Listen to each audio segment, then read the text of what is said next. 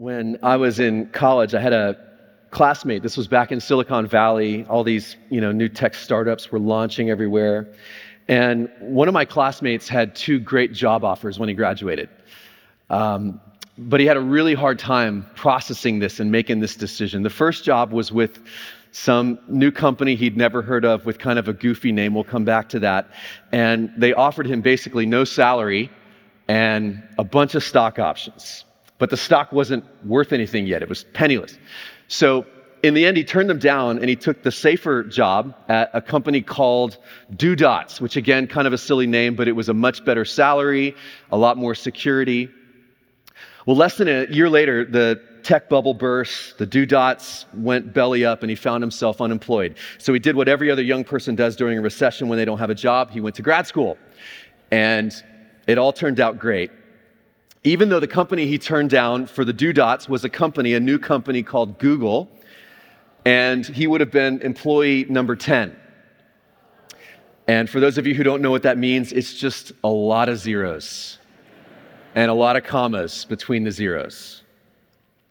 We've been in this Proverbs series called Gain Wisdom. Now, one way of thinking about wisdom, it is the ability, the capacity to choose wisely. Which job should I take? Or should I think about changing careers? Should I hire this person or fire this person? Is this the right person for me to marry? Or the real existential life questions like, when is the right time to buy my kids an iPhone? And in a lot of these situations, the options that lay before us can end up being pretty clear. When I stop to think about it, pray about it, when I seek out wisdom, it's clear that this is the right path to take. But then there are other times when it's not like one decision is clearly better or morally superior over another. There's not one choice that's more in line with the Bible. And so we need guidance to choose wisely. This word guidance comes up a lot in the scriptures and often in the Old Testament. And usually when it does, it comes to us as based on the Hebrew word for rope. The Hebrew word for rope, which if you think about it, rope in those days was used by sailors for navigation, right? You would use ropes to lower the sails when the wind was in your favor, and then to move the sails when the wind was kind of changing its way, or to raise the sails and to tie them down when, a big storm was blowing in. Otherwise, you would be blown totally off course. So ropes were a way of navigating in the right direction. And so the question we're looking at today is, how do you get guidance from God? How does God navigate you so that when you face all of these different choices along the way about where you're supposed to go, how do you know the right course to take? In the New Testament, James puts it like this. If any of you lacks wisdom, okay, anybody here had a little wisdom deficit along the way? Anyone lacking in the area of wisdom, maybe right now? If any of you lacks wisdom, you should ask God, who gives generously. Just ask him. God wants to guide you. He wants to give you wisdom. He's not stingy with his guidance. Ask him, who gives generously. And yet, I wonder sometimes, even those of us who believe that, but it's like, how it actually works, how I experience this navigation in real time, the guidance of God, that's a little bit more cloudy or murky for me. Or maybe, and just, see if this resonates, maybe you've been around people who use this language of divine guidance quite easily. Like, the Lord told me to do this, or the other day God spoke to me, or he called me to go down this path, or God has placed this burden on my heart and it is clear as day. You might know people who speak that way quite comfortably, and sometimes it kind of makes you wonder, or you're feeling like, what am I missing? Like, am I doing something wrong here? Is there some secret that I don't yet know about? Or maybe some of these folks, who talk this way, they're just kind of making things up as they go. And depending on your faith background or your denomination or what kind of church you may or may not have grown up in, some contexts use this sort of language quite freely of spiritual guidance, divine discernment, while others almost never talk this way. So I thought it might be helpful to reflect on this together as a church. How can we, in a biblically grounded way, speak about and authentically experience the guidance of God? which is really a theological foundation of the Presbyterian way. I mean, if you go straight to the source of, the Reformed Yoda himself, like if you pick out Karl Barth's Dogmatics, all 6 million words in 5 different volumes, okay, this is like volume number 1. God speaks, and God can speak to us, and we should expect to hear from him. Of course, he speaks to us through the Bible, through other people, through community. He speaks to us, if you can believe it, through preaching, but he also speaks to us in prayer. In other words, prayer is not just me talking to God. If God wants to, God can also talk back. Prayer is communicating with God. Commune, to be in community. And so Jesus says this about his people. When he, the good shepherd, has brought out all his own, he goes on ahead of them, and his sheep follow him. It's this picture of guidance. They follow him, and then here's the key. They follow him because they know his voice. To follow Jesus, the Good Shepherd, means I have to be open to the possibility that God has a voice, and he will use it along the way to guide me. Now, this whole topic of listening for God's voice, the art of discernment, part of my fascination with this goes back to maybe the coolest class I took in seminary, which was on spiritual discernment. It was taught by a guy named Gordon Smith. I think we have a picture of him. And he spent his life studying the spiritual fathers, writers like St. Ignatius, which doesn't that just look like a guy who's kind of an expert on, spiritual discernment with the drippy beard and the whole thing? Well, Gordon Smith wrote a book. It was called The Voice of Jesus. And I would highly recommend it for any of you who want to dive a little bit more deeply into this topic of listening for God's guidance. But the other reason I'm drawn to this is because I am a chronically bad decision maker. Like, I agonize over choices that I have to make in life. Decision paralysis, fear of choosing the wrong path, fear of failure, fear of what other people are going to think, has plagued me for as long as I can remember. I envy all of you ready, fire, aim decision makers out there. So this has personally been very meaningful for me along the way, even though I still continue to struggle with listening well for God's voice. So here's the question. How do we listen for God's voice, his guidance, and choose wisely? And the way that I thought we could walk through this is I'm going to offer up some myths when it comes to God's guidance, a few misconceptions that maybe we can pick up along the way. And I'm also indebted to my pastor in college, John Orper. A few myths about God's guidance. The first myth is this: God will only speak to and give guidance to spiritual giants. It's mainly just for the pastors and the people on the platform or missionaries or the people who teach that prayer cohort thing that people keep inviting you to be a part of. It's only those kind of people who do this really well. God doesn't speak this way to everyday people that are just kind of fumbling their way through life. Okay, that's myth number 1. And the classic biblical story that just debunks this myth, it comes from the book of Numbers, which of course Numbers ranks up there with Philippians as a lot of people's favorite book in the Bible. So this is probably going to be familiar to a lot of you. It's a story about a prophet named Balaam. And the enemy of Israel at the time, Midian, was trying to use the prophet Balaam to speak out against Israel. So the king of Midian summons Balaam, and Balaam is riding on his donkey to go to Midian. Well, then God sends an angel to turn Balaam back to Israel. And as they're traveling along the road, again, this is in the Bible, in the Old Testament book of Numbers, the donkey sees this angel of God blocking their path. Now, Balaam, the prophet, doesn't see the angel, but the donkey does. So the donkey turns aside. Well, then Balaam starts to, whack the donkey to try to get the donkey back on the road. And this happens 3 times in Numbers 22. Then the Lord opened the donkey's mouth, and it said to Balaam, "What have I done to you to make you beat me these 3 times?" Okay, this is the donkey conversing with Balaam. Balaam answered the donkey, "You have made a fool of me. If only I had a sword in my hand, I would kill you right now." Which is a rather strong way to speak to a talking donkey, right? The donkey said back to Balaam, "Am I not your own donkey, which you have always ridden to this day? Have I been in the habit of doing this to you?" "No," said Balaam. Right? This is a pretty smart donkey. Like, he's reasoning with Balaam, not just speaking to him. He's appealing to logic. "Have I ever done this to you before?" "Well, upon reflection, donkey, now that you mention it, no, you haven't." That's a good point. So God speaks to Balaam, his prophet. He guides him through a donkey. And at this point, I thought about all the different angles and ways that I could use another word for donkey here to get kind of a punchline out of this, just to make sure that you're paying attention to the sermon. But I'm not going to do that because last week Jay talked all about the importance of, wisdom with our words. So I'm not going to go there. But it was a really funny joke. I'm just saying. God can speak through anybody he wants. He can speak through a donkey if he wants to. It is not about your level of spiritual maturity or achieving some kind of spiritual greatness. God is sovereign, and God can speak to and through anyone he chooses.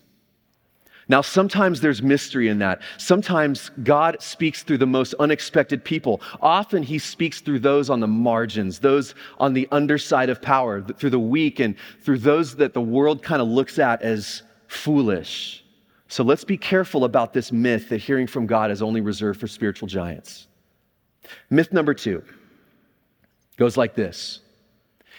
If I am walking closely with God and always in tune with God, he will give me guidance for all of my decisions, and I will never have to make any decisions on my own.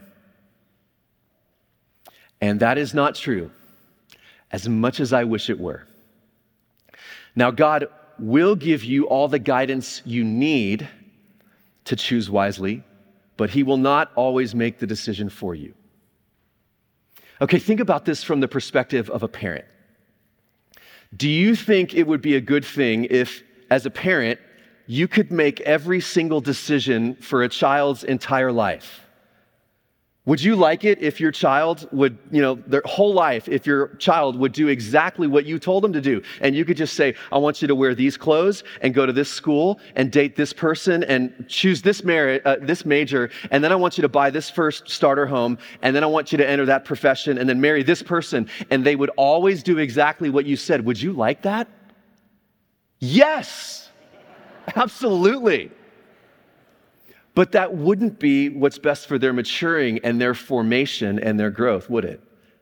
As a parent, my main goal for my child is not one particular outcome or path or achievement. My primary goal is that they become a godly, wise person marked by the love and courage and grace and truth of Jesus. And that is going to require that Annie and Wheeler, whose birthday was yesterday, by the way, and Collier Jane, whose birthday is coming up this week, will eventually have to think things out and begin to exercise judgment and sometimes make some pretty difficult decisions in the face of uncertainty, and then take accountability and learn from them, especially when they experience failure. You cannot become a fully formed person. You can't grow broad shoulders of faith and resilience and learn from and learn to overcome failure if you're not given this freedom to choose, which means there will be times in your life when you pray and you seek God's will and you ask for guidance, and Scripture doesn't tell you exactly what to do. Where God's will is going to be for you, you choose. You choose. You choose. Because God wants you to grow. And this is a painful lesson. Painful lesson God has been leading me into these past 20 years. Sometimes the real truth is I don't really want guidance. What I really want is to be spared the anxiety that comes with freedom and choosing and having to take ownership of my decisions. Here's how, again, John Ortberg puts it. God is not a convenient escape from the anxiety of choice and responsibility. God will not let you use him in that way. He loves you too much, and he wants you to grow. He wants you to learn how to exercise dominion in his image. He won't just let you offload responsibility. Reminds me of that story about a newly hired CEO who has taken over a new company. Some of you may have heard this before. When he sat down at his desk in his new office for the first time, he found 3 envelopes from his predecessor. 3 envelopes with instructions to open one letter at a time when he gets into real trouble. Well, early on, things were going pretty smooth and pretty well, but then, sales took a downturn, and so this new CEO was catching some heat. And so he went back to his desk and he took out envelope number 1, and the note read, "Blame your predecessor." So he called a press conference, he laid the blame at the feet of the prior CEO, and it really worked. And things kind of recovered, but then, about a year later, the company was struggling again. And so the CEO opened the second envelope and the message read, "Blame the board," which he did thoughtfully, tactfully, and the company rebounded and things were just going great. Well, a while later, the company was losing market share. They were having to lay off a bunch of workers. And so the CEO went to his office and he closed the door and he opened up that third and final envelope. And the note said, "Prepare 3 envelopes." This is not an exercise in offloading responsibility. There is no way to learn without choosing, and no way to choose without risking, and no way to risk without sometimes failing. God's guidance is not about limiting your anxiety in the face of choice. It is about you becoming the person that God intended for you to be, which means from time to time, when you're facing a decision and you pray, what God might say to you, what God's will to you might be, is you choose. You choose. Be wise. Seek out good counsel, but you choose, and I will be with you. I remember once I was agonizing over a decision about whether or not to take a certain job, which would have meant Allie and me moving across the country, moving away from our community, from our family. This was a few years before we ended up moving here to Dallas, but I was just stuck and in a funk and grumpy, no fun to be around. Well, in the midst of that, I was taking some courses out at Fuller with this teacher named Dallas Willard. And I shared this struggle with him and just how I was paralyzed and not knowing what to do with this decision. And I just kind of dumped all of this on him. And, there's a deadline coming up. I told him they need to hear from me. I have no idea what God is calling me to do. And I'll never forget this because I wrote it down as soon as I left our conversation and he was done talking, because it was so not what I expected this man to say. But as I finished just unloading all of this, Dallas said to me in this uncomfortably, awkwardly calm voice, here's what he said: "Brian, you can simply pray, 'Lord, I do not believe that you mumble. So, if you'd like to direct me, you need to do so before Friday. Otherwise, I will presume your blessing to make my own choice.'" And part of me sitting there was like, okay, that's it? That doesn't sound spiritual enough. I thought I needed to fast more and pray more and, go on another silent retreat. He said, "I do not believe God mumbles. Ask him for guidance. Ask him. He gives generously. And if you hear a clear direction, do what he says. But if you don't, it's probably because he's given you freedom to choose." And man, looking back, realizing how much I have learned and how much I've grown as I've wrestled through these decisions. Another myth. It's the third myth. I can claim God's will as an inner subjective trump card to get my way. I can claim having heard from God as a trump card to get what I really want. I'm sure some of you have, seen this play out before. When I was in college, I worked at this Christian camp. Not going to tell you which one, but it rhymes with Manicut. And I was working at this camp. And there was a rule that the counselors were not allowed to date, all right? But, in a summer camp environment like that, 24/7, you're always together, you're working really hard, you're having a lot of fun. There was quite a bit of intrigue throughout the summer into, who's into who likes who, and who might start dating who the very second the end of the term, comes and camp is over.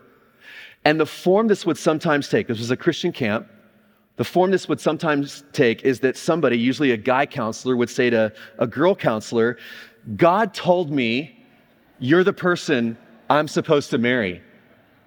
God told me." You ever heard a story like that? I mean, maybe some of you sitting here in the church, like your marriage began with a line like that, and way to go. If it worked, awesome.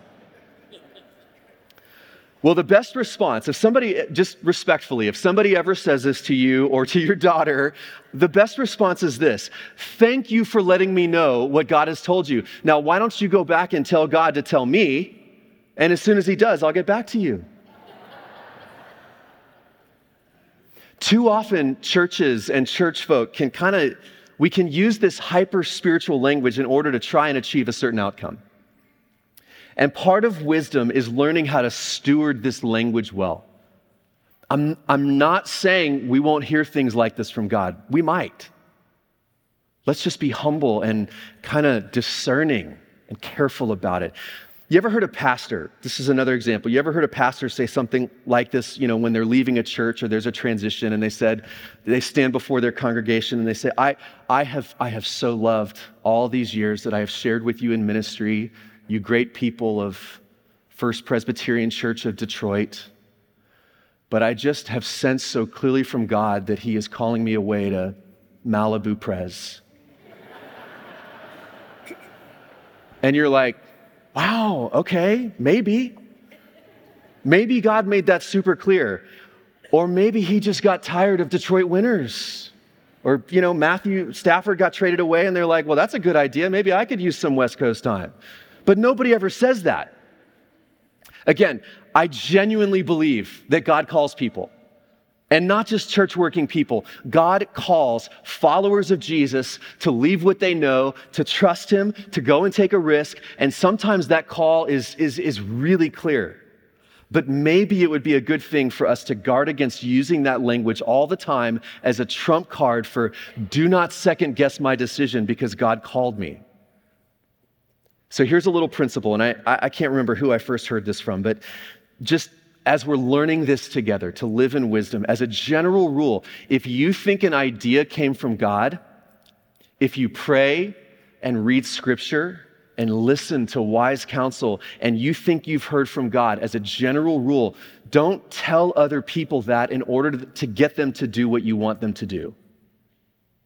If the idea really came from God, it'll be a really good idea. And the goodness of the idea, maybe not at first, but eventually the goodness of the idea alone should be enough to convince other people. You don't have to try and hype it up. Which leads to one more myth. All I need to hear God's guidance is God and me. I can listen for guidance from God alone on my own.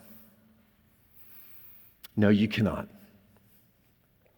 One of the classic books on disciplines for the spiritual life. Anybody read this book by Richard Foster? It's kind of an old book, but it's called The Celebration of Discipline. Kind of a catchy oxymoronic title, The Celebration of Discipline. In this book about the spiritual disciplines, guidance is actually categorized and listed not as an individualistic sort of deal, but as a corporate discipline. A discipline to be practiced in community. In other words, we listen for God's guidance together.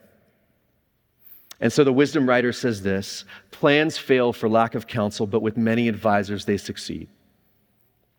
God guides us together. Maybe you sense that you've heard something from God. Great, what a gift. Now test it with others. Tell some people, seek out counsel. One of our elders recently got this strong sense that she may have heard from the Lord a word, a picture that God may have given her for our church. So what did she do? She started meeting with a few other elders, other people who've been praying for our church for a long time. And she said, hey, I think I may have heard something from the Lord, but I want to test it. And she would share it with them and say, does that sound right? Am I off here? Was it just a weird day or something? Or would you pray with me about this? And that is so healthy and so biblical. God guides us in community, which again is an invaluable, precious part of our Presbyterian way. It is not about one person, one individual, one spiritual rock star who can just go and listen to God and figure it all out. We don't trust anybody enough for that, right? Total depravity and all that stuff. It is through community, through wise women and men of different generations, different cultures, different stories who come together and they speak into each other's lives and they listen together for God's guiding, navigating voice, which really is the storyline of the Bible.